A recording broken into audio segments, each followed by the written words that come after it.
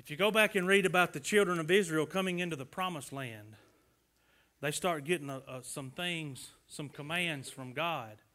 And He warns them of this and says, let's remove some of this. And let's remove some of this. And let's remove some of this. And although they were in the promised land, the full promise wasn't fully received yet. You know why? Because it required something of them. It required obedience on their part.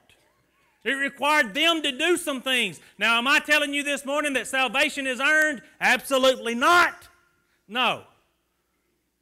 I'm telling you that salvation is evident by works. I'm telling you that change is evident by response, not just because you say it. I can tell you all day long how much I believe that this stool will support me.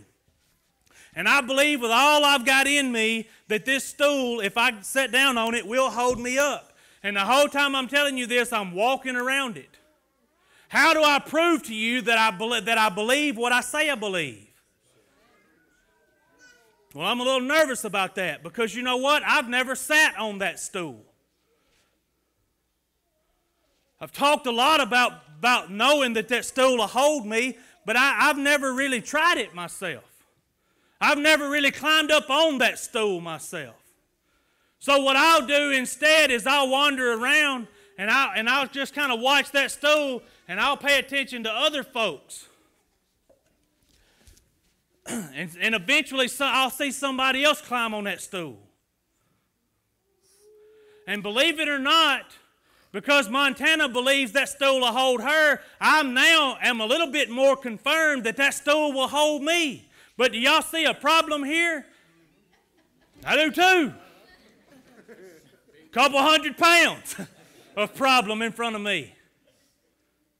And although the things that I see come out in somebody else's life might not just exactly weigh out, pun intended, to the things in my life, still watching somebody else do it builds my confidence in it.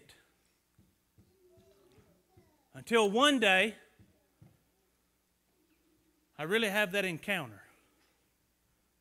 And I really decide, you know what? There ain't but one way to find out. Y'all thought I was going to fall. She went, and I just climb up on the stool. And now, y'all think every one of you, some of y'all is going, man, it'd be so funny if that thing would fall right now. Boy, if it'd turn him loose. That ain't nice. Don't be, Peyton, I know what you're thinking.